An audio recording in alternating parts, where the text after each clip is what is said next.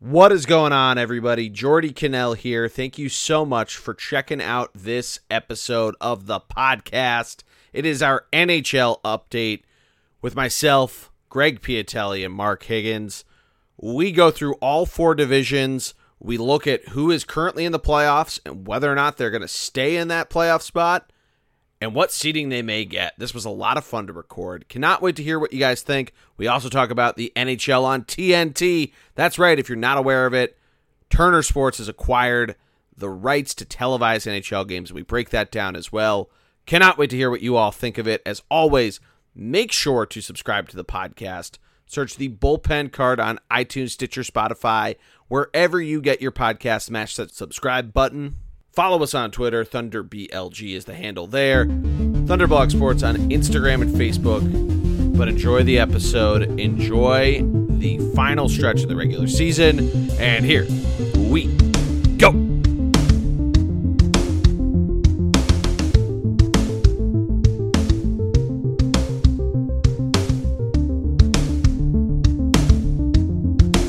Welcome to this week's episode of the podcast here on the Bullpen Card podcast feed, the still unnamed hockey podcast featuring myself. And I'm going to introduce both of the legends from Boston, starting with the prophet himself, Mr. Greg Piatelli. How are you, my friend? Jordy, I'm feeling great. We got the Kentucky Derby this weekend. We got the NFL Draft. We talked about it last week. We have baseball, hockey, and the NBA all going on at the same time. This is just college lacrosse is wrapping up soon, getting down to the playoffs. This is just the time. Lots going on in the spring, and I love it. Sports Central, sports every night, if you will.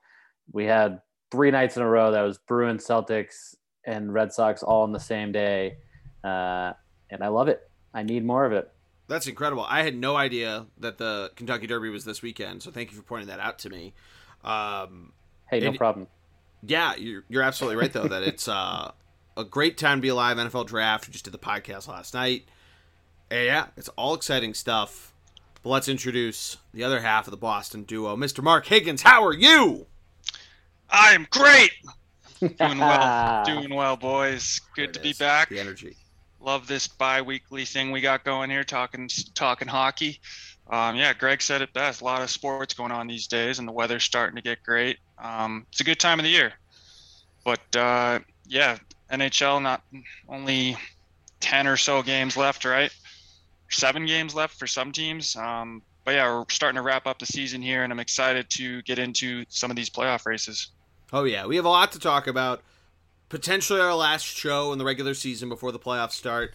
So we're going to run through each division, look at how everything's shaking up as the teams are starting to solidify. We have 6 teams that have clinched spots. There potentially could be a shakeup in one division. We'll get to that soon. Or maybe we start there because Greg likes to start out west. But then we're going to jump into a little bit of news that's come out, specifically a television deal. And maybe the Kentucky Derby has something to do with that. But let's jump in. Greg, you love starting out west. Does that sound like a good jumping point for you? It's awesome. Let's do it. All right, West Division. We have Vegas on a 9-game winning streak. Colorado, who was on a winning streak the last time we spoke to you all, on technically a 2-game skid. 4 points behind Vegas, but now tied in the win column, but a point ahead of the 7-game win streak riding Minnesota Wild. The Wild have come to play, boys. Mark, what are your thoughts on the Wild? Yeah, I mean, every time I turn on NHL Network, I just see that rookie sensation just doing amazing things. Like, he had a sick goal the other night where he was in the slot, he faked the shot, like he was going to do it, and then he walked around the guy, went behind the net, and did a behind-the-back pass to a guy to an empty net. The goalie didn't even know what happened. Just like that creative stuff like that. I love it. Wild, they were due for a superstar. I'm happy they're doing well this year. Greg called it. You and I were wrong, Jordy. But, yeah, I'm excited to see them in the playoffs. Hopefully they have a little run and it's not just a first round out. Jordy, can you give us this kid's name? I want to hear you pronounce it. Kirill Kaprizov. Nice. Yeah. Is it Jordy. Kaprizov or Kaprizov? I don't know. I think it's Kaprizov, like Capri Sun. The Capri Sun. Minnesota, great. Minnesota, like Mark said, it's a fun team to watch. They have the balance of youth with old. I said it in the preview pod. They have the physical. They can play a speed game. They have the defensive game. I mean, the good news is here with this win streak, they're beating the teams they should beat, right? Arizona, San Jose, the Kings, the bottom three teams in their division. That they're beating up on them, which is what you need to do when you're trying to make the playoffs and a playoff push, right? Those are the bottom three of the bottom four teams, and the Coyotes were somewhat fighting for a spot. And after 3 straight losses to Minnesota, it looks like Arizona just played themselves out of the playoffs, allowing the shitty St. Louis Blues in, which sucks for everyone because no one wants to see the Blues in the playoffs, but. I mean, you have to be impressed with Minnesota, especially recently. Like, good teams beat up on the teams they're supposed to, and that's what they've done here in the last 7 games. And we'd be remiss if we didn't mention who their new general manager is this year, and Billy Guerin took over the team. This is his first season there, and then named Jared Spurgeon the new captain after Mikko Koivu retired. So new captain, new GM. Rookie sensation, and I guess that's the recipe for them. Yeah, it's pretty crazy. I mean, they're a super defensive team. Like Greg mentioned, really physical. They're the 4th best penalty kill, which is good because they're have the 8th most penalty minutes in the NHL. So it's just a team that'll hit hard. They'll play hard for their guys. They score a good amount of goals too. I mean, Kaprizov doing a really good job, obviously leading the way for them. But they have guys that are helping out throughout that lineup that I think. Or guys will be not necessarily wrote off, but like a Matt Zuccarello who has 10 goals, and he's been hurt a little bit here and there. Kevin Fiala, who I feel like we've kind of just forgotten about, is having a really solid year there with 17 goals. Eriksson Ek, Greg, you're the pronunciation expert. If I'm pronouncing that wrong, tell me. But yeah, you mentioned Spurgeon having a great year. It's just they're getting contributions from up and down the lineup, which I feel like bodes well for the playoffs. So it's something here. Now they're a game behind or a point behind Colorado, but Colorado is a game in hand. I don't necessarily see that swapping for home ice. And you feel like Colorado probably rights the ship. Even if Vegas slows down a little bit, it's probably still the Vegas Colorado for first place. But Greg, you mentioned the St. Louis Blues. They now are a point ahead of Arizona. They have 3 games in hand. Do you think it's just locked up, or do you think there's some stumbling that could happen there? They've been atrocious at times, but has Arizona just really played themselves out of this? I mean, St. Louis has 5 games left versus Minnesota, who we were just pumping on this crazy win streak.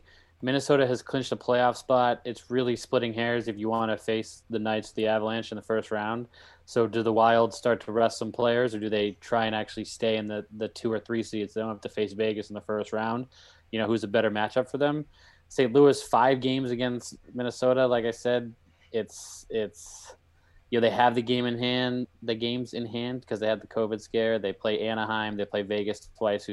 Vegas is again a wagon, but coasting a little bit. And you play the Kings once. So it really comes down to those 5 games versus Minnesota and what you're going to do with that. Because you assume everyone will beat Anaheim, everyone will beat the Kings. You assume 2 losses to Vegas for St. Louis. So then it comes down to how they do, like I said, in those 5 games. And I mean, it's definitely not going to be easy, but you have to figure at some point Minnesota starts to rest some players, maybe towards the end, and they're happy with play. Again, it's splitting hairs. Who would you rather face in the first round? Right now, I'd rather face Colorado because Vegas is on a tear, but Colorado is 7-3 in the last 10, so equally as good. Just whatever. So. If I'm Minnesota, you probably start to rest some guys, give some of your older guys some break, and would help out St. Louis secure their spot, if you will, and really shut out Arizona. Because on the other hand, the Coyotes, they're playing Vegas twice. They only have so many games, right? Vegas, the Kings, the Sharks, and they have not played well against the Sharks recently. So not over yet for the Coyotes, but they're going to need some help with St. Louis losing to Minnesota there. Fair enough. Yeah, they have back-to-back starting tonight. We're recording this Wednesday night, so the 28th and 29th of April. They finished with a back-to-back as well. and then they have actually one in between there. The Minnesota Wild do all at home, or actually the final two against St. Louis is a back-to-back in Missouri. The last game being on May 13th, so that is actually more than 2 weeks from now. So this might not be our last regular season show, but regardless of how it shakes out, it is going to be really interesting to see. Do they try to mix in some guys that maybe could come in as black aces or minor league call-ups to try to see, while you're resting some of these older dudes, do you have guys that have been on your taxi squad kind of moving in and out to get an idea of that, which I feel like is maybe something now as teams are really locking in. We'll get into the Central Division soon enough, but that might be a strategy to try to find some other things that work. I feel like Minnesota probably hits the gas pretty hard, at least for another week, probably through Cinco de Mayo. And then maybe with 4 games to go, I think you're right. They're both back-to-backs. But then again, that game, there's 4 days in between the game against Anaheim and the away series in St. Louis. So we'll have to see what happens with them. But Mark, what do you think on the potential of resting players now that you've locked in spots? If you're a Vegas, Colorado, where more likely than not, Minnesota too, but Minnesota's battle. Colorado, they're in the driver's seat for home ice, right? So they probably should keep the foot on the gas for a little longer. So should Vegas. But if you're a team that's battling to try to get home ice versus maybe resting up to try to pull off an upset, what would you do, Mark? Yeah, I mean, I think it depends on how many games are left, how old your guys are, how they're feeling. But yeah, now that fans are back, home ice is a huge factor. And just being at your own place, being at your own space, traveling to the rink, it's totally, I mean, yeah, going on the road is good sometimes, but having that home ice, if it comes to a game 7, it's crucial. So I think teams will play to the end to lock up. I mean, if it's Colorado, Minnesota battling for the second spot, they're going to go all the way to the end. They're both young teams. I think Vegas has first, obviously locked in.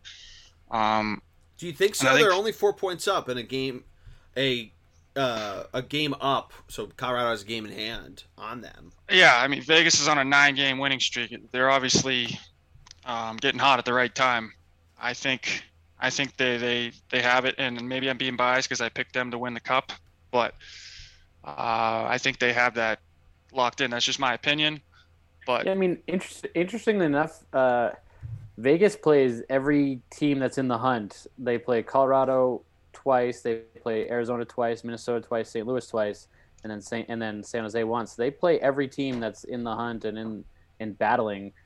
They play them all twice to end the season. So Vegas very much can dictate and control a little bit, not rest players on purpose, but they can sit Pietrangelo versus Colorado and let Colorado win a game, or you sit them against Minnesota, let Minnesota win a game, so Colorado has to drops behind them.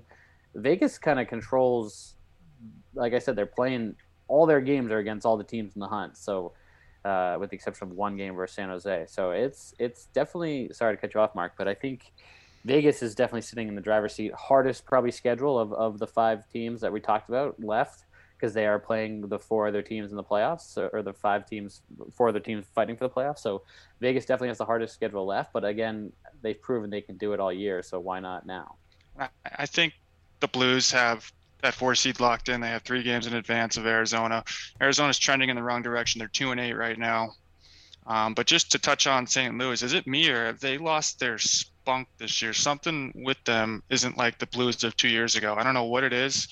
I was just looking at their stats. Torrey Krug, 1 goal still this whole year. I mean, he always averaged like at least 10 per season with the Bruins. I don't know if he's running the power play there in St. Louis, but that's just a weird stat I saw. And then Tarasenko, I mean, this guy used to be the face of the franchise. Now it's Riley. Tarasenko was on the cover of NHL 2017. He's got what's he have? He has 13 points in 22 games. He was hurt for a little bit, but yeah. Yeah, he's been banged up. He's been in and out. But yeah, you're not wrong. You need him to go. And Binnington has been terrible all year. He's been less than stellar. Does Arizona even want to make the playoffs? I feel like if they get in, they're just going to get swept by Vegas or Colorado first round anyways, just like last year. So St. Louis, I think, will be a tougher out for one of those top 2 teams. And they're very capable of getting hot. They won the Cup 2 years ago. if some of their top guys get going. If Binnington gets hot, you never know. But I think the four teams that are in the playoffs right now are going to be it. That's my prediction. Yeah, I agree with that. I think you made the really good point about Arizona. Of they have a strong schedule, but their defense just isn't really there. I don't know if St. Louis. It's basically a pillow fight of who wants to get in and who wants to go to the lottery. Of seeing where these two teams go. That's kind of my thought. They have obviously a bunch of games in hand, but a lot of games to play. So who knows if fatigue gets in there.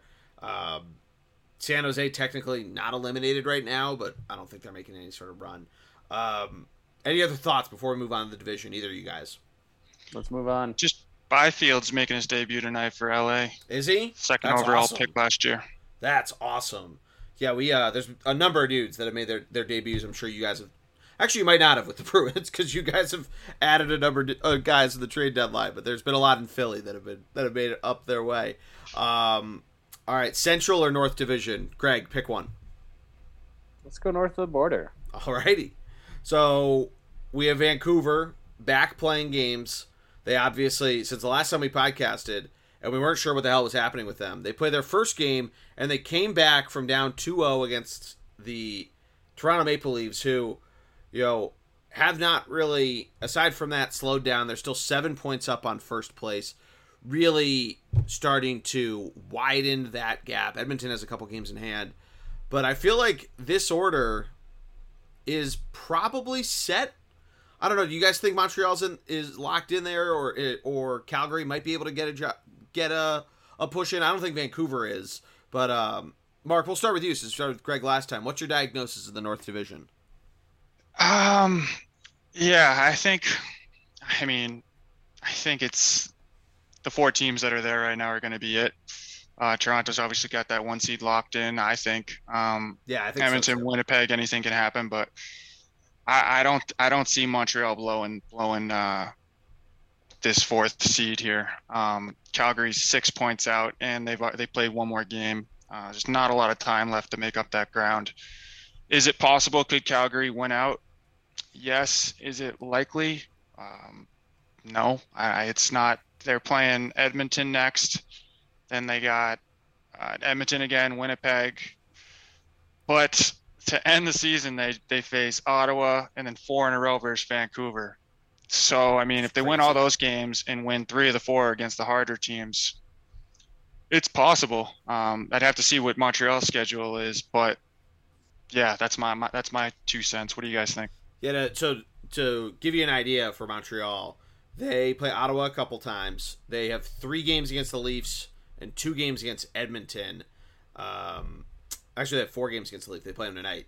But they also play the Jets. So I think you're right that the fact they won that last game against the Flames ends up being vital. Cole Caulfield, speaking of guys making their debuts, he made his debut, no points there, 4 shots on goal. I was going to make is he a bust joke after one game, but I decided not to. American, how dare you? He's American. I'm not going to, even though the Flyers decided to draft Cam York instead of him. They traded out of the spot, traded it to Montreal. So you're welcome, Montreal. But I think that's how it went. But there's something like that. They could have gotten him and they got Cam York instead. But no. So I think you're right. Montreal locks this in. They also made moves to try to solidify that up. As much as I want Calgary to succeed, and I think I might have picked them to win the division, which egg on my face there. But they just are so inconsistent. Their goaltending is all over the board, and their offense just can't get it going. They have the lowest goals for in the division. The only teams they have more goals than are the Devils, Sabres, the Kings, Ducks, the Red Wings, and the Blue Jackets. So it's these bottom feeding teams. Even Ottawa's outscoring them. But their defense, and Vancouver, but Vancouver's played so few games. But it's just these guys. You think of Monahan, you think of Goudreau, you think of insert a player that has been a part of that fire to be fully punny from the last couple of years. That was why they were so exciting and why they won the division 3 years ago. Giordano, Backlund, like Kachuk, all these different guys, and Lindholm, Goudreau, Kachuk, they all have over 30 points, which is floating around that over 3/4 of a point per game. But it's, I don't know, I guess it's something if you can't expect them to carry it the whole way, but then look at Edmonton and what they're able to do with what McDavid and Draisaitl are doing. So I don't know. It's something there of kind of a bummer to see where that team went. And again, their goaltending was horrendous at certain points, and they did sell. So I think this is locked into the 4 teams. Greg, what do you got? I think Calgary just lost Noah Hanifin for the season, so they're definitely not. That's a good point. I don't think they're the team to catch Montreal. Vancouver having 5 games in hand, right? And that's 10 points. No, correct me if I'm wrong. If they win all 5 of those, Correct. So you win all 5 of those, you're tied with Montreal, and then all you have to do is win one more, get one more point than Montreal. You have to win the 5 game in hand and get the more points. And so if any team's going to catch them, it's Vancouver. The issue I have with Vancouver is, yes, they had the comeback versus Toronto, beat Toronto 2 games in a row. Then they faced Ottawa and lost 2 out of 3 versus the Senators. You're not making the playoffs losing 2 out of 3 versus the Senators. Yeah, that's actually a really good point. I think they lost 6 games to the Senators all year. Like their points are really they blew it against Ottawa.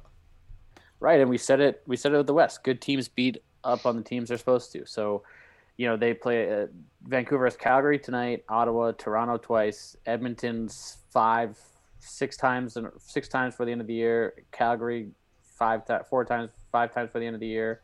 So they have to win those 5 games. Those 5 games in hand, they have to win, and then have to get one more point than Montreal somehow. And they're the only team, in my opinion, that has that can catch them, just because the game that can catch Montreal, just because the game's in hand. But I think you're probably right. I think it is Toronto, Edmonton, Winnipeg, and Montreal who end up making it. And it's crazy because Montreal fired their coach halfway through the year.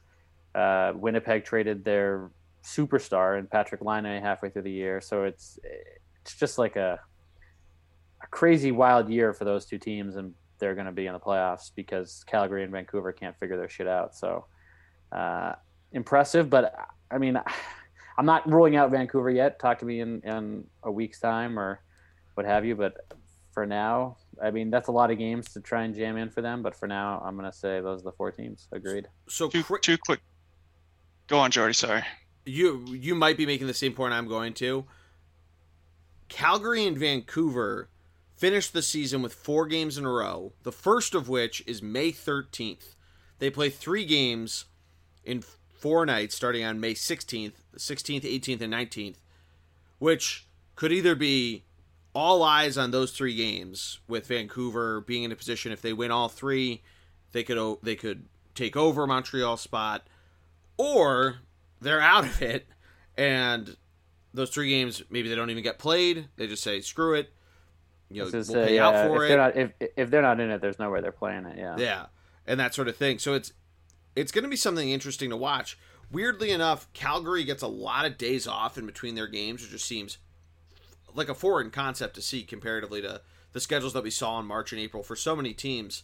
Obviously, Calgary had their problems too, and Vancouver the serious problems. But just a crazy note to see there. Mark, what were your points? I was just going to say 2 things. First, do you think Calgary would have made the playoffs if it was a normal year and they were in their own, normal division in Western Conference? Second question, if they don't make the playoffs, do you think they blow it up this year? I think everybody's going to be on the trade block except Tkachuk. So I agree with you on the second point. I think that they've already kind of seen rumors thrown out there. Wasn't Monahan on a rumored piece to be dealt at the trade deadline? And especially with the expansion draft, everyone's on notice for the expansion draft. Well, yeah, it's all crazy stuff, and we can jump into different shit that's been thrown out there about that when we get to talking about our own teams. But to answer your first question, Mark, because for those that don't remember the divisions that they're normally in, they're in there with Edmonton, they're in there with Winnipeg. Or no, Winnipeg's in the Central. They're in there with Edmonton, they're in there with Vancouver, they're in there with the California teams who have been atrocious this year. So maybe they do sneak in there. Maybe they're a 2 seed, a 3 seed in that division, and maybe win a round, and they don't get exposed. But they had to play the really good teams, and this is the Greg theory of Toronto was always an elite team, but had to play other teams, so they looked like shit. Your team and Tampa. But, maybe that's what it is that they had to go play, because they play these California teams that have been tanking the last couple of years. That's what propped them up. But I don't know, the Battle of Alberta wasn't as awesome as I think we all kind of hoped it was going to be when we saw that it was an all-Canada division. They were going to play 10 times and all this sort of stuff.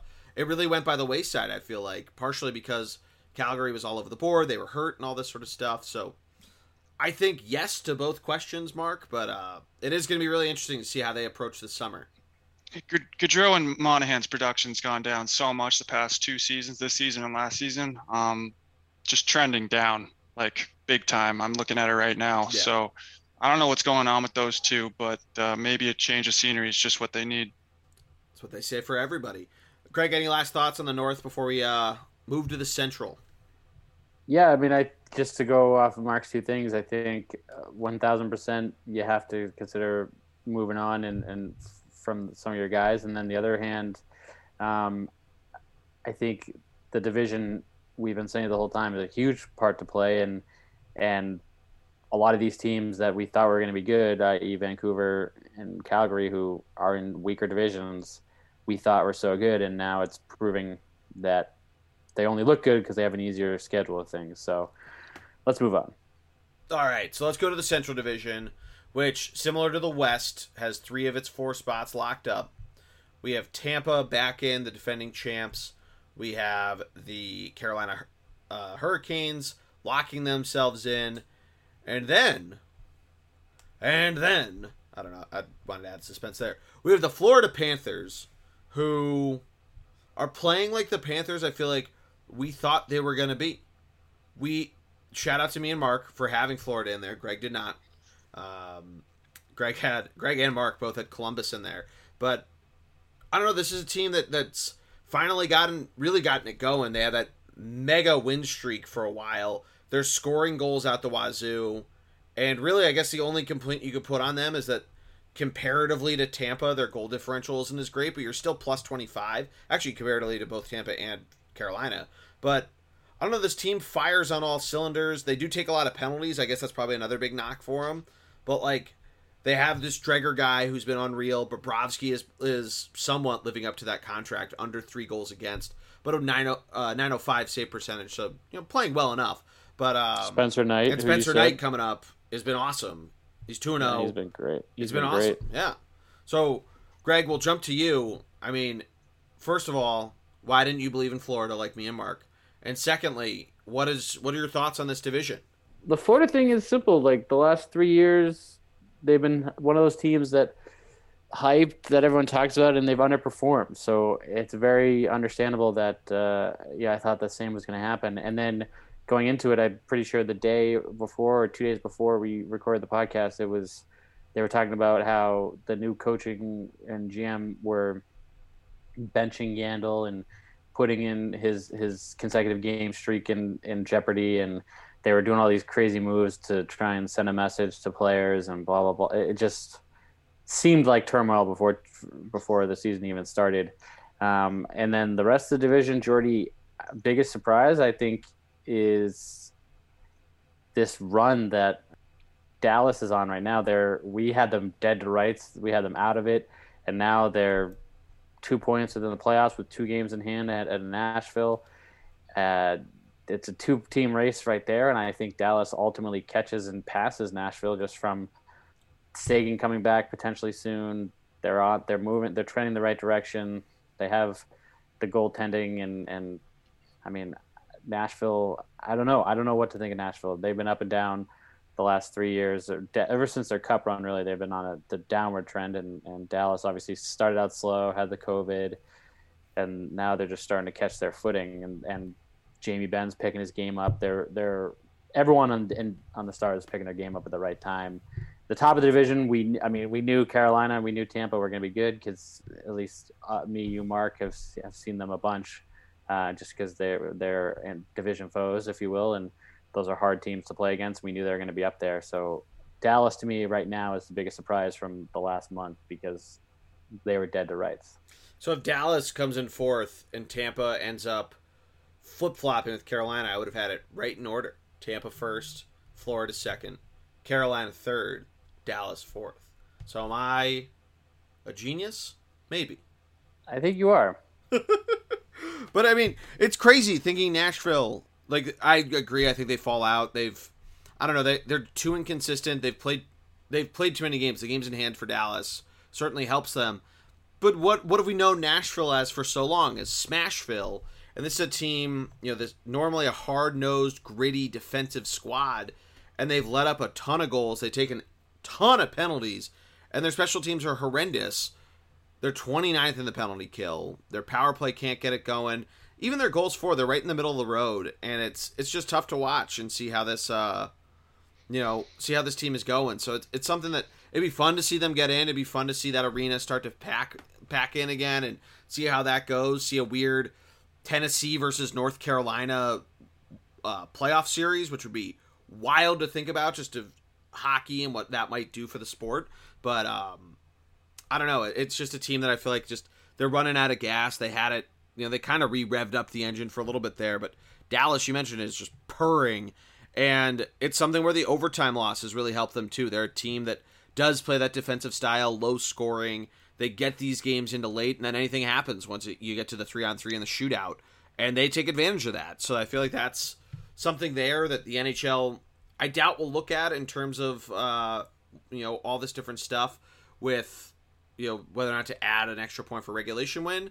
But it doesn't really matter. They're a team that you get into the playoffs. Them versus Carolina would be two different teams that the unstoppable force and the immovable object getting after one another. A team that scores a gajillion goals and doesn't allow a ton, and then another team that just doesn't really allow any goals, and they'll still slow you down. It'd be really fun to see a Dallas-Carolina series. Yeah, I mean, I have a lot to unwind here. I'll do rapid fire, but I'm shocked Carolina's having the season they're having. I mean, their home and away record's so impressive. Rod the Bod's doing something right over there. But I think if Carolina does advance, they're just going to get smoked by the Caps or the Bruins, the usual teams who beat them in the playoffs. But certainly we'll see what happens. I'm impressed with them so far. Florida, Joel Quenneville. I mean, this is his second year. Usually it takes a coach, that second year to get all his system and everything in place. Barkov, one of the best players, most underrated. I don't think he's too underrated anymore. I think everyone knows about him, but him and Huberdeau, just world-class players. But something to note and they have the highest paid goalie in the league, right? And then two of the best goalie prospects. I think the two goalies, I don't know, I might have just made that up, but I know their goalie prospects are incredible. So Florida is going to be good for a while. But a big thing for them is Ekblad, their best defenseman's done for the year. So come playoff time, who do you need? Those workhorses in the back end. So I think that's going to hurt them in the playoffs. But Tampa's doing their thing. I think they're just kind of coasting right now. They won it all last year. They know what they're doing. They're saving their energy. But to the race itself with Nashville, Dallas, and Chicago, Greg, yeah, I can see why you think Dallas might sneak in with Sagan coming back. He's been practicing with the team the past 2 weeks, and I think they're going to ease him in soon. But Saturday night, Dallas and Nashville face off. That's going to be essentially a playoff game, right? So that's going to be a huge point swing. But then Nashville the rest of the way has a pretty easy schedule, playing Columbus twice, and then Carolina, who probably will be resting their players. So Nashville could go on a run. And if they beat Dallas Saturday night, I think they're in. So Dallas, what do they have? Their schedule is looking pretty tough. I mean, Nashville, Florida, Tampa, Chicago. So Dallas is in trouble here. And I think Chicago is out of it. They're playing Florida, Carolina, Dallas, and Dallas will be trying to get those points. Yeah, it's a bummer of what happened with the Blackhawks. Of that they were buzzing for a while, right? And then they slowed down and all this different stuff. So I don't know. These other teams turned it on too. So kind of, I don't know if it was water finance level. It's a team that offensively was doing pretty well, and they're a disciplined team. But when they do take penalties, they let up a goal basically. But Patrick Kane having himself a pretty good year. We were talking about a pre-show. So just a bummer, but that's kind of where they are now, and I don't know. It's we did find out that Jonathan Toews is officially done for the entire year. So thoughts and prayers sending over to him. But We'll have to see how this division shakes out. I feel like it's aside from Dallas getting in there, I want to say the seeds are actually no. Tampa probably regains at least second because they have games in hand on Florida, which is kind of wild to think about. It'd be cool to see Florida get home ice for a round, but I don't know. It's gonna be a fun division. It's a pretty long distance travel. Florida Tampa. They stay in the first round matchup. Yeah, Miami to Tampa is like a 2-hour flight. Hour flight, yeah. Comparatively to Raleigh, which the storm surge. I don't know what their fan situation is like in North Carolina, but I know they're. I know gradually the wave of the Texas Rangers allowing everybody in is working its way along the southern belt, whatever the Bible Belt. So who knows what that's like for indoor sports? College football. Well, yeah, the Atlanta Braves just announced it. They're allowing fans on like May 7th or something, like 2 weeks from tomorrow. All right. Let's honestly, Jordy, give us Dallas or Nashville. Mark said Nashville. I said Dallas. Draw a line in the sand. I already said Dallas. Yeah, I agree. All right. And Mark, you're right. Florida has young goalies. We talked about Spencer Knight, the kid from BC, USA goalie, went to Avon Old Farms. Who? Yeah, stud. They just called him up. He left BC. He was a Hobie Baker finalist, lost to Cole Caulfield, just got called up. You say he's 2-0, Jordy? Yeah, he's 2-0. He did not start both games, so they came back with him taking over in relief, which is pretty wild. Nice. Let's move on to the best division in hockey. And, the Beast. Let's the Beast. Nice, Jordy. Before we get into it, I have a serious question for you. Okay. And Mark can answer this too. As a Flyers fan, are you hoping they get eliminated today so that you can enjoy the rest of the season and relax, or are you hoping that they win out and some crazy stuff happens in front of them and they make the playoffs? So, either way, what would you prefer? Well, they're not making the playoffs, and it's something where never say never. Never say never. They're 11 points behind the Bruins with 7 games to go, and the Bruins have a game in hand. So even if they go to overtime, that's 12 points with 7 games to go. That's basically the Bruins would need to lose out. The Rangers need to have some combination of losing out. Which do they play each other? That might they do twice. Only twice. So that means you have to hope they split it, and then the Bruins lose every other game. Because I think because the Rangers winning 4 points, they're 7 points up. So the Islanders, everyone keeps discounting the Islanders are legit. They're legit to miss out on the playoffs here. The Flyers are exactly 12 points behind the Islanders, so the same scenario there. The Islanders would need to lose out. You need a New York Mets 2007 situation to happen to the Islanders. I guess it's the orange teams on the island, that sort of thing, for the Flyers to make the playoffs. And notably, the Phillies did not win a playoff game in that year. They got swept by the Rockies when they were on their tear, and then they won the National League too quick and got swept by the Red Sox, which goes to another one of Greg's theories of winning too quick. It's bad for you. But no, to answer your question, do I want them to be eliminated? No, I don't, but I've been at peace with the Flyers and where they're at. That they're not going to make the playoffs. It was pretty apparent when they let the Sabres get their win finally, although they'd had multiple comeback wins against the Sabres throughout that losing streak. And then similarly with New Jersey, we were talking about it pre-show that New Jersey snapped a 10-game losing streak where the previous game, the Flyers literally, really, Claude Giroux came back with with a minute and a half left, went to overtime. The Flyers ended up winning in a shootout. I've just come to peace with it. It's frustrating as hell to watch this team a team that lets up goals, within 2 minutes. But let's jump to the actual contenders in the East, and then maybe we can jump back to the Flyers, including your Bruins, who are looking great. They basically since the trade deadline have been en fuego. They are 7-3 in their last 10 games. The Pittsburgh Penguins just snapped a winning streak of their own. They're battling now with the Capitals for first place, which, those are two teams that I at least called it. I think we all had them in the playoffs. Greg might have had one of them out because he had both New York teams in, but we talked about this, that these are veteran teams. Washington, 3 years removed from a Stanley Cup. Vegas, 4 years removed from, or not Vegas. Pittsburgh, 4 years removed from a back-to-back run. Just veteran guys who know how to get it done. obviously Sidney Crosby, even when he's been hurt a little bit this year, but he's been dominant. He's been the Sidney Crosby that we have come to know throughout his career, and he's locked in now 16 point per game seasons, which is absolutely insane. It's third all time in the NHL. These are two teams that I feel like they used their experience, and granted, there's some hot goaltending that were huge question marks. That's going to be a big storyline for them throughout the playoffs.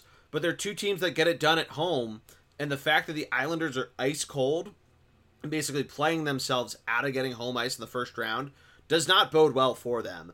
The Bruins, they're now becoming a huge wrench to whichever team wins that. You almost feel like they don't want to play them, having added Taylor Hall, having added all those other pieces that we talked about.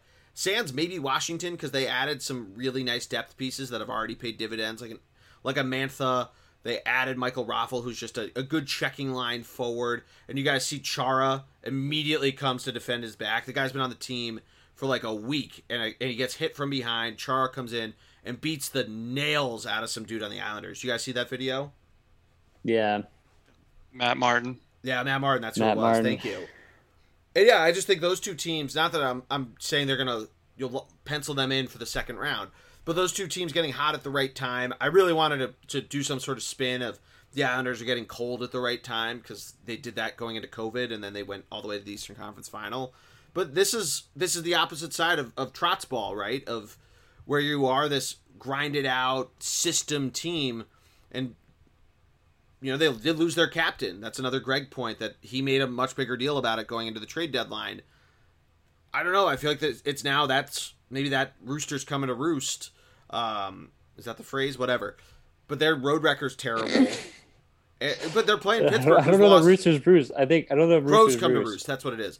But Pittsburgh's lost 6 games at home, and the Islanders are 4 games under 500. So it's like something here that really, whoever plays Boston, that's going to be a much more entertaining series than whoever plays the Islanders at this point.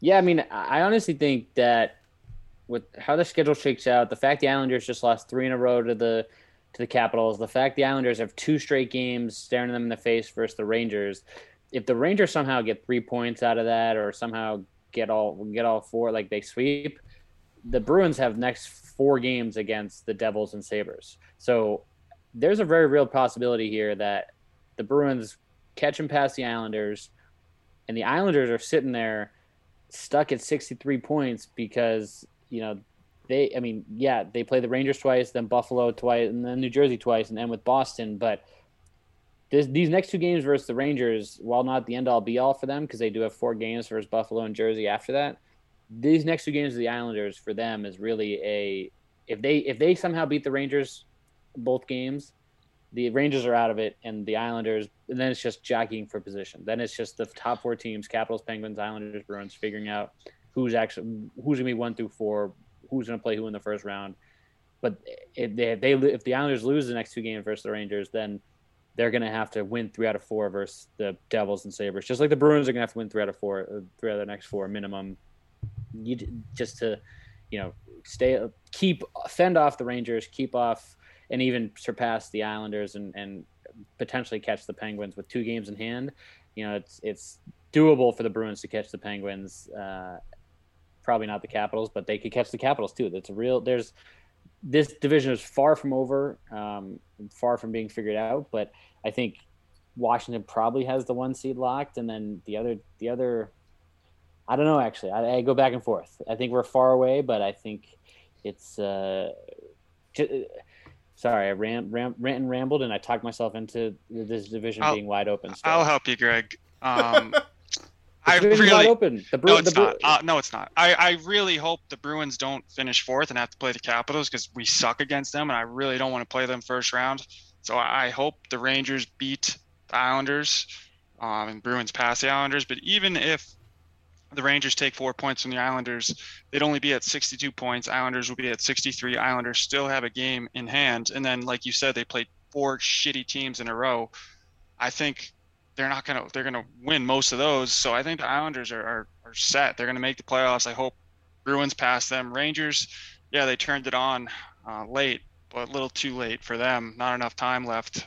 But the future's bright for the Rangers. I mean, they have absolute studs in Panarin, Adam Fox, who's 47 points in 49 games this year. Are you kidding me? Yeah.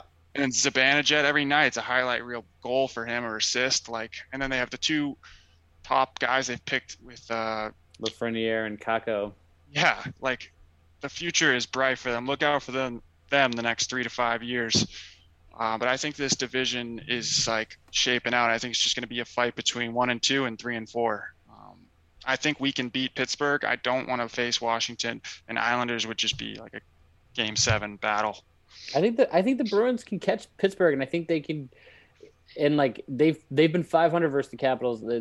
They've split they have one more game, but with the Bruins with the advantage right now. But they've been better against the Capitals than they have in years past. But you're right. Historically, they do not do well against that team. But it definitely, if I'm a Bruins fan, I don't want to face them in the first round.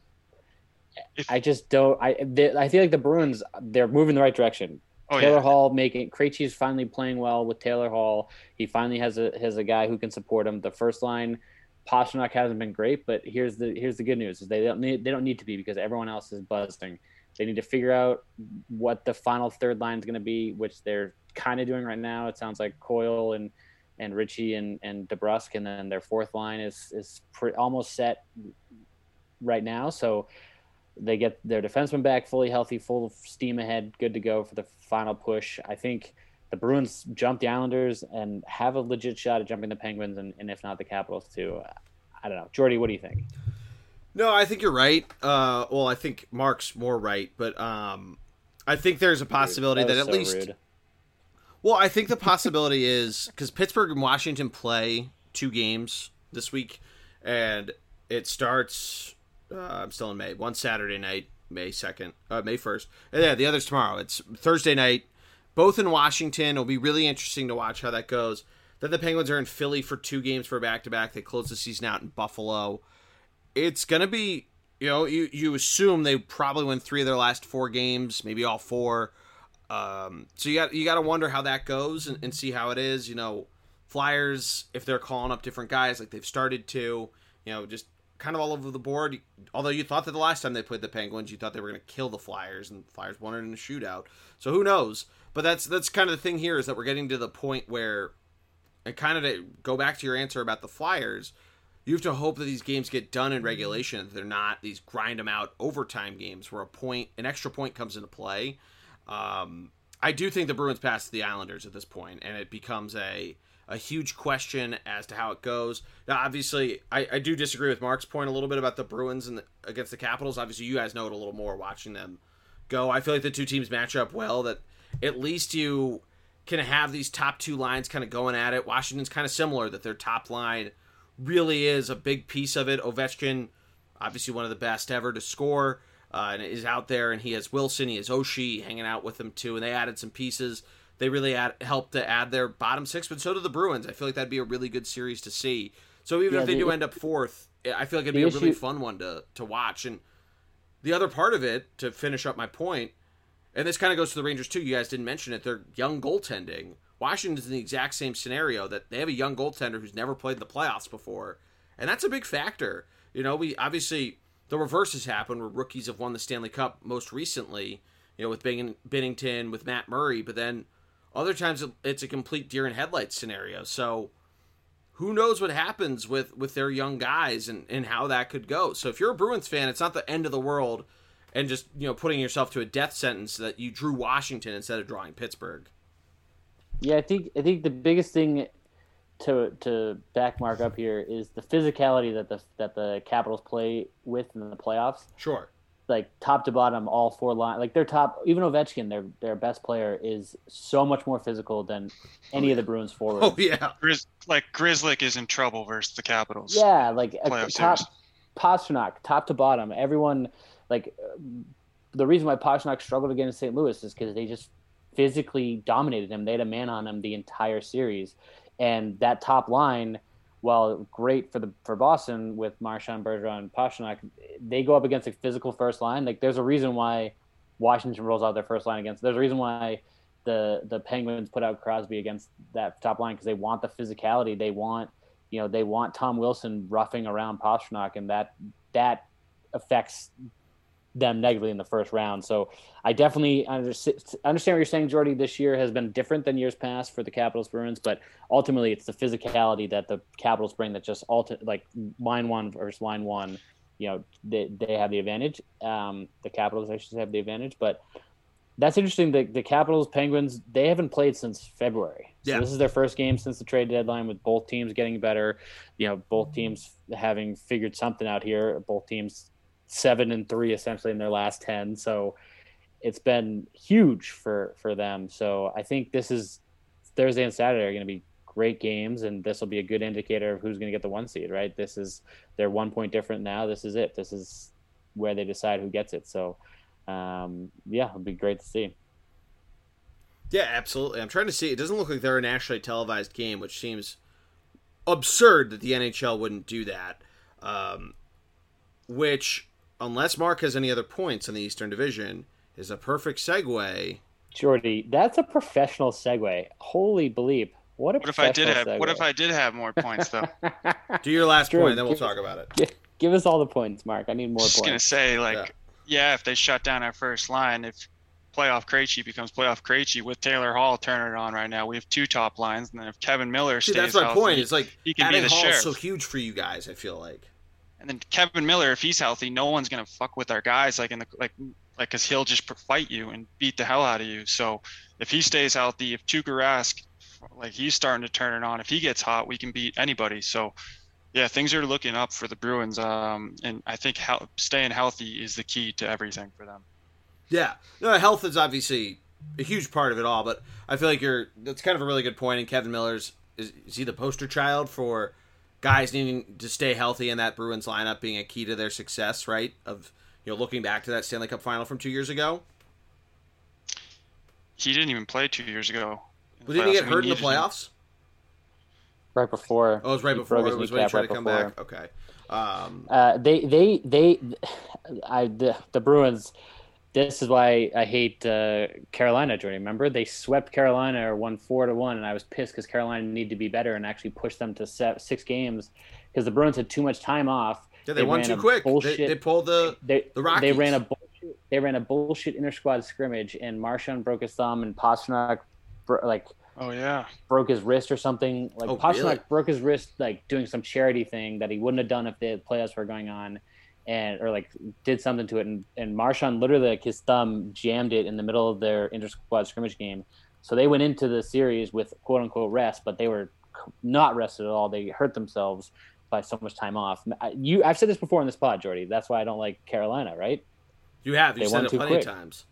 Yeah. So that's Mark just said, oh yeah, so he remembers it too. So that's that's what happened to them 2 years ago. But yeah, right. It was right before the playoffs. Kevin Miller broke his kneecap, and that physicality that would have helped against St. Louis, especially because St. Louis defense was just running up and down the ice, taking out the Bruins forward, but also controlling the puck, and having an enforcer on the back end would have helped big time. But they kind of got someone as a backup, Tonordi, the guy they picked up before the deadline. He's a huge physical defenseman as well. Similar game to Kevin Miller.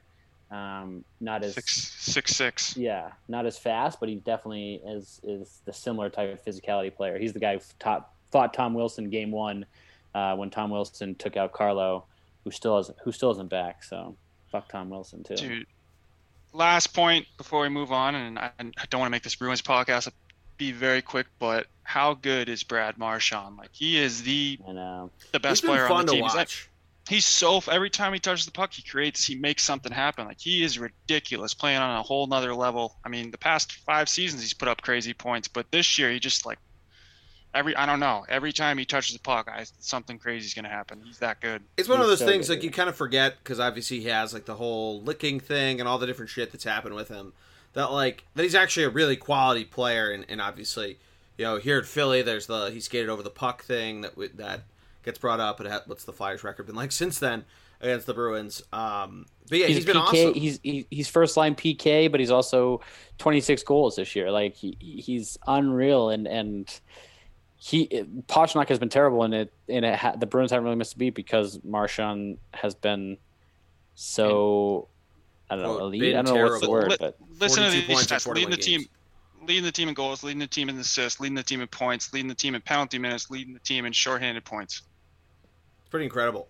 yeah, I don't Wow, know. fuck, 6 shorthanded points. Holy shit. Yeah. 5 game-winning goals. The Bruins, last place in penalty minutes, but the best PK. That's pretty awesome. All right, enough Bruins, and that's All right. coming from a Bruins So, yeah, fan. so the final point, and there's a couple other things out there, like Andrew Shaw retired, which, congratulations to the big career there. We could, do we want to get, before we go to TNT, do we want to do the serious one of the Women's World Championships got canceled in Canada because Canada can't figure out COVID? Yeah, I mean, I think it's frustrating. Not that necessarily, not even from a women's issue, but I think it's more frustrating because the U18 World Championships are going on In Texas right now. Yeah. Right, so it's like and then the World Juniors happened in Canada in January. Like the U20 World Juniors, the big one happened in Canada in January. So they had the structure in place, like everyone come here for 2 weeks in quarantine, and then we play the thing. But like the Team USA, 2 days before the games, they were in Buffalo or whatever, quarantining. Yes, in Buffalo or wherever they were quarantining, but they weren't going to cross the border until 2 days before the games. Like, why would you not do the models that have worked for all the other tournaments you're running? Everyone goes there early, quarantines for 2 weeks. Like, Canada's hard to get in and out of. Like, Yeah. why would they not bring everyone in 2 weeks early and do it that way, just like they did with the World Juniors in December or January, and just like they're doing in Texas for the U18 men's? Allegedly, according to a mutual friend of all three of ours, because of what happened in Canada with the World Juniors, they got so spooked when they had a couple COVID crises. Like, remember Team Germany was all fucked up? Like, apparently that was such a shit show. Again, this is according to a mutual friend of ours, that Canada was basically like, no more. But they waited too long. Hockey Canada wanted to try to get this off the ground, and the IIHF was like, oh, you guys make the decision. And they decided, as you mentioned, Greg, like 2 days before the games were supposed to start, that no, we're not going to do the games here. We're not going to have this. It was supposed to be in Nova Scotia. So why the IIHF didn't think to have a backup plan, like go to Texas, go to Florida, go wherever, that's going to have a little looser of rules. Because the U18 one was supposed to be in Michigan, and USA Hockey moved it to Texas because they knew Michigan has more strict rules and Texas doesn't. So why Hockey Canada, I guess they probably get, whatever revenues is there, or TV deals, I don't know. And USA Hockey can move within their country. So instead of them giving it up, but there probably could have been some deal struck that you move it to the US and then you get it the next year or something like that. I don't know. It was frustrating to see all that pop up. Yeah, agreed. And it's also frustrating because like all these European and you assume all these European teams that are in it, you can't just pop in the 2 days before the tournament and you're good to go. Like even then, like even the Olympics, everyone goes early. Like World Championships, everyone goes early. It's not like let's fly in 2 days before and we're good to go. Like there's time different, the whole 9 yards. I feel like this 2 days before should not have been bungled this poorly.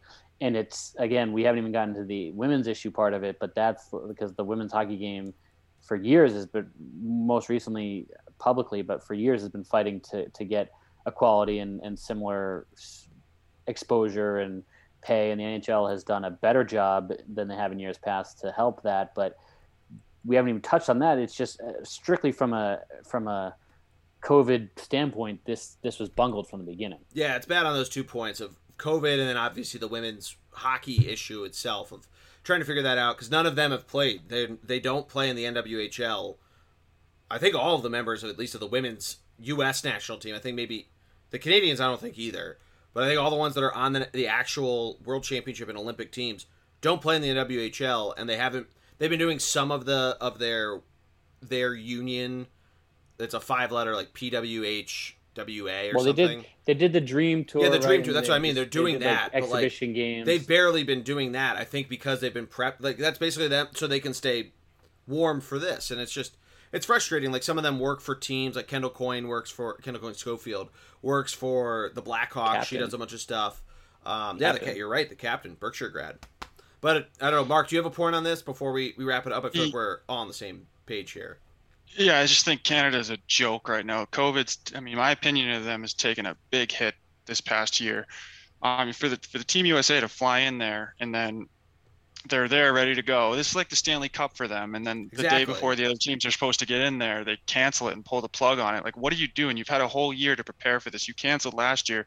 You're canceling it again. Like, figure it out, Canada. And like Ontario, they don't even allow people to play golf right now. They shut down golf courses. Like, what are you doing? There's studies out there that being outside is totally fine. Yeah, it's I don't nuts. know what the hell they're doing with their vaccines. They're a joke right now, and I have nothing good to say about them. And I hope they get shit on for this by not helping to grow the game, women's hockey. And That's that's the been a huge frustrating thing, emphasis. right? That's been a huge emphasis for the NHL like, recently to like help grow the game. Promoting it, Well, to the point getting of Spencer involved in youth. Knight, Cam York, Cole Caulfield. I think Cole Caulfield's from Minnesota, but like a number of those guys on that World Juniors team are from non-traditional markets. Austin Matthews is the prime example of all these things, and like it's so important, especially in the women's game, to do that. And why the USA can't jump in? There's probably something with USA Hockey and the IIHF and all that stuff, but why the IIHF can't be like go to fucking Georgia, or no, Yeah. that's a What? bad one with all the stuff with the MLB All Star Game. Go to Florida, go to Texas, go wherever. Go to Indianapolis, do the March Madness bracket Right. there. But Why is this in Canada? They've had like 3 months to like, all right, maybe this isn't going to work in Canada. Let's put it in the U.S. or somewhere exactly, yeah, else. that's the What are frustrating what are they thing. doing? And then obviously the girls' side of it or the women's side of it to try to grow it that way. But anyway, let's end on a positive note. I alluded to it before. The NHL, for the first time since the year-long lockout, we know it's already going back to ESPN, but it will make its debut this fall on TNT. Turner Sports, which owns TNT, TBS, speaking of March Madness, has bought the B package to the NHL, getting the other years of the Stanley Cup Finals. ESPN gets 4 of them. TNT gets the other 3. I think they alternate years. And TNT gets the exclusive rights to the Winter Classic game. So you know, because Turner also owns HBO within that whole Time Warner Turner family. We know they've also said there's going to be stuff streaming on HBO Max, which that's awesome that HBO Max is entering the sports streaming world of the 4 majors. But 24/7 is going to probably be back and better than ever. Mark, what do you think of this deal of kind of the shocking group to jump out and grab hockey rights? Yeah, I was totally thrown off guard by this. Like TNT, TBS having hockey games on those channels, and then ESPN too. Big year for the NHL getting these new networks. Like I didn't see it coming. I think it's great for the game to get more eyes on some of these games when TNT, TBS are being played at bars. What's going to be on now? Hockey. I don't know how that's going to work with like the NBA and what's going to be on. But I think it's good. Greg, what do you think about it? Maybe I'll have a comment in a little bit. I'm reading an article on this. I good to know you're not listening to me, but I from the beginning have been skeptical because I'm a big fan of the NBC and what they've done. They've really, because hockey was in a dark place, right? And they have really helped revive it. Yes, McDavid and Matthews and the superstars contribute to that, but NBC is a huge part. Like the fact they give as much coverage as they do, the fact they have the NBC Sports Channel, which plays as much hockey as it does, and they have the ex players and they have the whole team there, and the Olympics. So NBC has the credibility. I feel like NBC has helped promote and bring it to where it is today, and I from the beginning was very skeptical of having the worst company, ESPN, buy the rights and get it back. And I'm not like Jordy was a big fan. Everyone I know who's a big fan, except for me. And so maybe I need to get on board, but I'm skeptical to say the least because I have a big fear that we're going to get a Stanley Cup game on ESPN2 because LeBron James and his son are going to have their debut game, regular season game in the middle of, whatever the NBA bullshit NBA season that means nothing. and we're gonna have the Stanley Cup game on ESPN2 because of it. So TNT being thrown into the mix, you hope that they hire some of the people who have helped NBC Sports hockey be so good. You hope a lot of these people, like Patrick Sharp, I would love to see him and his gorgeous face move over to some of these channels. And everyone's making the joke now that Chuck and Shaq and Kenny the Jet, or the NBA guys, are going to start doing hockey stuff, and whatever. That's funny, but I'm more curious to see who they're going to hire to do the in between, the Catherine Tappins, and like I said, the Patrick Sharps and Jeremy Roenick. I know he got fired, but to see where they go from there. Obviously, ESPN has Butcher Gross and what's his name? The guy with the mullet. Jordy, help me out here. Barry Melrose. Melrose, thank you. They obviously have that, and I know you're going to rebut me, but I'm just very skeptical. I'm very skeptical and have been skeptical since the jump. But I am, Jordy, to your point, I love the fact that we're going to have another 24/7. For those who don't know, they did a all access pass to the two teams playing the Winter Classic for 2 weeks leading up to it, behind the scenes interviews. It's Hard Knocks, but hockey is what it is. Yeah, exactly. Yeah. So, and it was amazing then, and hopefully it'll be amazing again.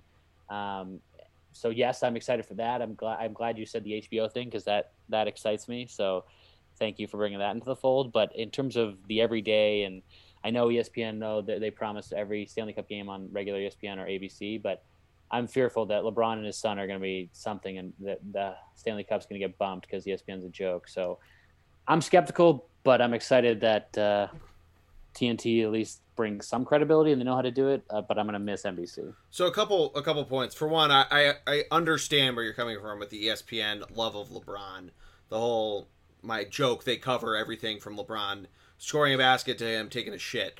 But it's worth noting, and I don't think we talked about this when they originally announced the ESPN deal, NBC Sports Network is being shut down by the end of 2021, and they're trying to move sports programming all to the USA Network, which is one of the channels they own, and over to Peacock, their streaming service. So it's that is worth noting that they are taking some sort of step down of their sports coverage. They're trying to push streaming because so many people are going that way. Probably something to do with, when people talk about the NFL ratings are down, the NBA ratings are down, and all this sort of stuff. When people want to say it's, whatever, it's politics, it's COVID, it's whatever of that, they're probably thinking, streaming has a big part to do with this. We're going to go that way.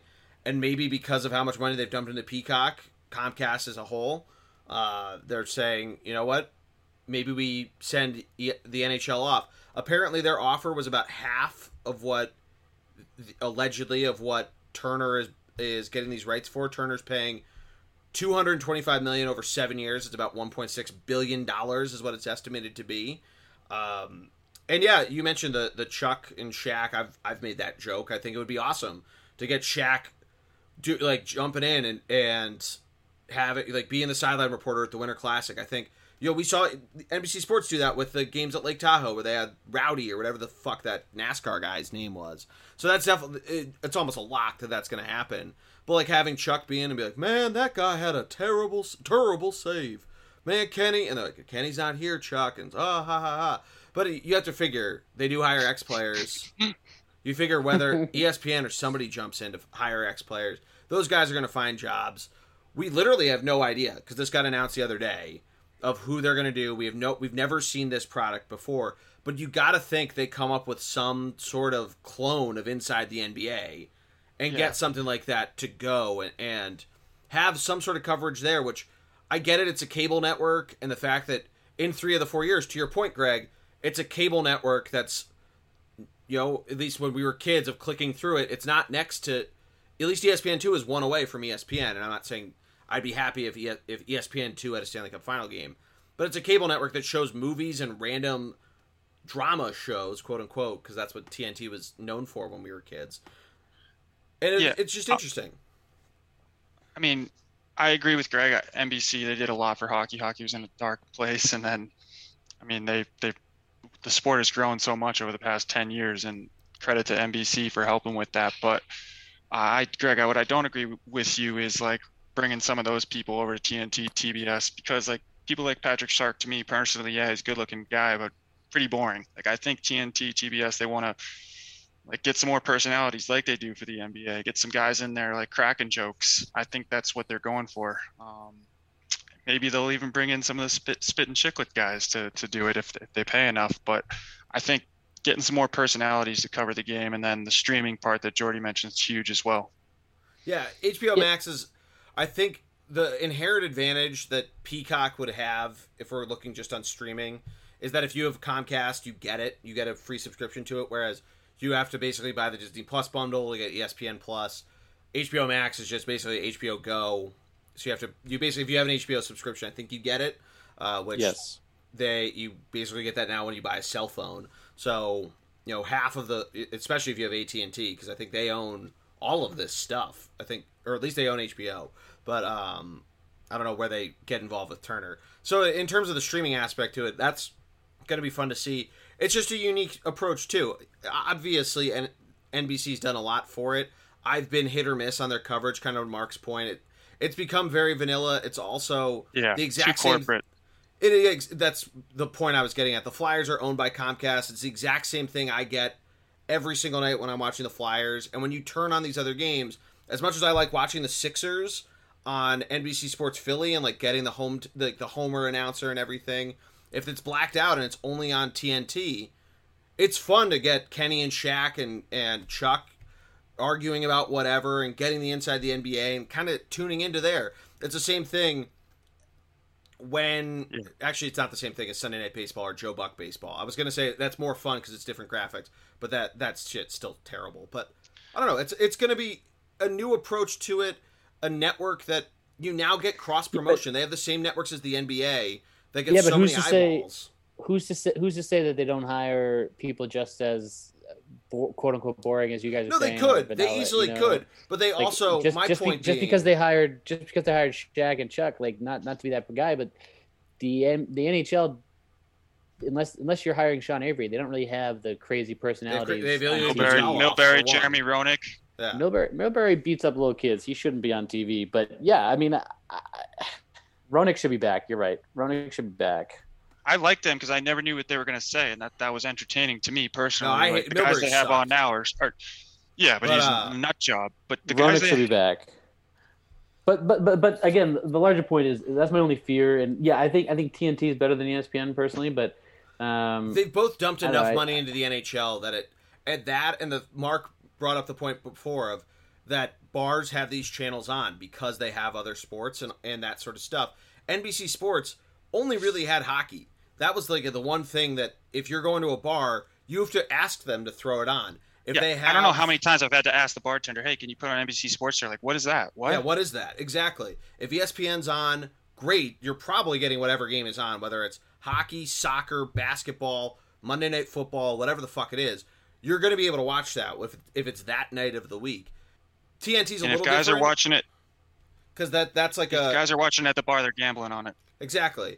TNT's a little different because they only have basketball right now. Like they don't have TBS gets baseball, and the baseball playoffs are a completely different beast. Of you're going to have that on at a bar if you're a sports bar, but same thing there. You're going to have TNT on, and again, because they have the NBA, they now have the same two networks the NBA has nationally.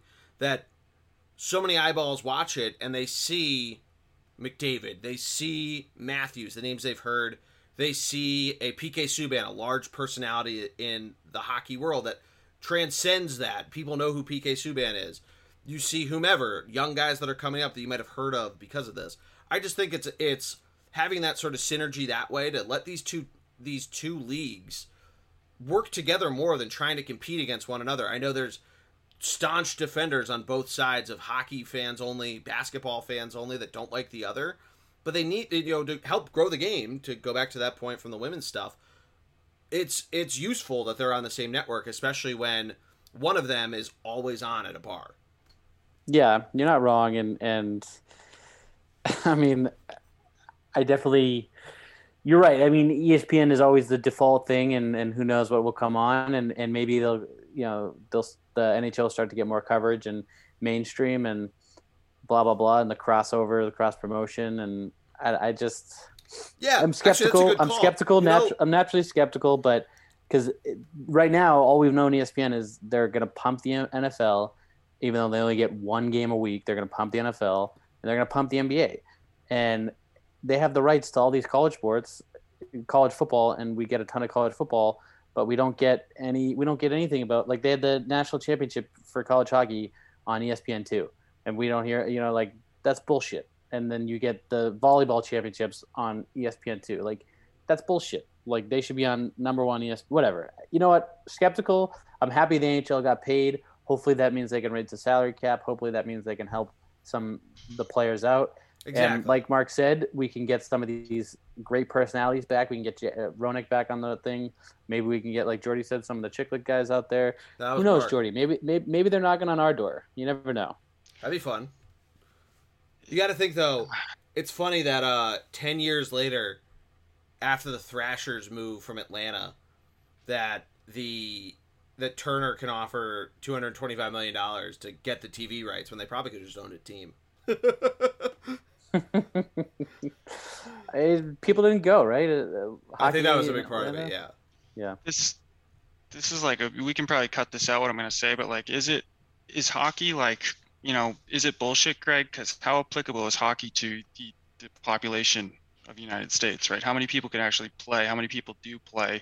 How many people can afford to play compared to some of those other sports? So yeah, and that's been hockey's downfall from the jump, is the large barrier of entry. It's the same thing as golf, but golf is, you can find that on when when it was on Fox. Primetime golf for the U.S. Open was awesome when it was in Chambers Bay. Yeah, but I think Mark's larger point is that for kids growing up, like, the reason why basketball and soccer are so popular is because all you need is a ball, and you need one thing, and then you could use anything for goals, or you could use a shopping cart for a hoop, anything, right? Yeah. Versus hockey and golf, the two sports you mentioned, it's $3,000 for a golf set. It's $3,000 to equip yourself with a hockey set, and then it's another X amount of dollars just to play and to be on a team and to rent the ice and to do all these other things. So, yeah, go ahead. Each year you grow up. That's another $3,000. Like, you're 8 years old, right? Then you're 10. You need all new stuff. Yeah. Exactly. No, it's certainly. I think that's why it's helpful to have the league have more exposure so that people get more interest in it, and these efforts that you've heard on at Chicklets of guys that are trying to bring it more into the inner cities to help try to have those programs where they're not on ice yet, but help them learn to it. If that interest is there and it continues to grow, then those programs can help grow too, like the First Tee, to use golf as an example. Yeah, and there's something to be said that a lot of people, I mean, not that we're going to solve any problems here, but young kids are impressionable, right? They want to do what they see other people that look like them doing, right? And they want, or they like Mark, you and Mark all watch hockey, and so our children are going to watch hockey in theory, right? So, but if you're growing up in a household where your parents don't know anything about hockey and they're only going to watch X, Y, and Z sport, that's the sport you're going to grow up liking and watching and playing. Sure. So I think Regardless. that's a big factor too, and maybe, like Mark said, and you said, maybe ESPN having hockey and putting it on in bars and all these non-traditional places that they haven't been before will help out. And maybe hockey on a Sunday on ABC, just like it's been on NBC randomly, will help. But you never know. Realistically, the only way they're going to grow the game is if they make the equipment half the price. Well, yeah, that's the way to really accelerate it. But the generating interest helps that, certainly. You know, it adds, consumer interest to get economical, which I think is a good way to end the show before we put people to sleep. Boys, this one was awesome. I had a blast doing it. A shorter one for me and Greg, but we know he's running into some barriers here. So I appreciate you guys. It's still an hour and a half. Let's not. These people got 2 hours from you and Maddie for NFL, and now an hour and a half from the three of us for hockey. So no, we started late because we were talking too long. I think we started nobody knows what time it is now, but I think we started 20 minutes late. These people got what they wanted. Let's just say that. Yeah. This was great, guys. It started slow. I think we picked it up at the end, and ultimately, go Bees.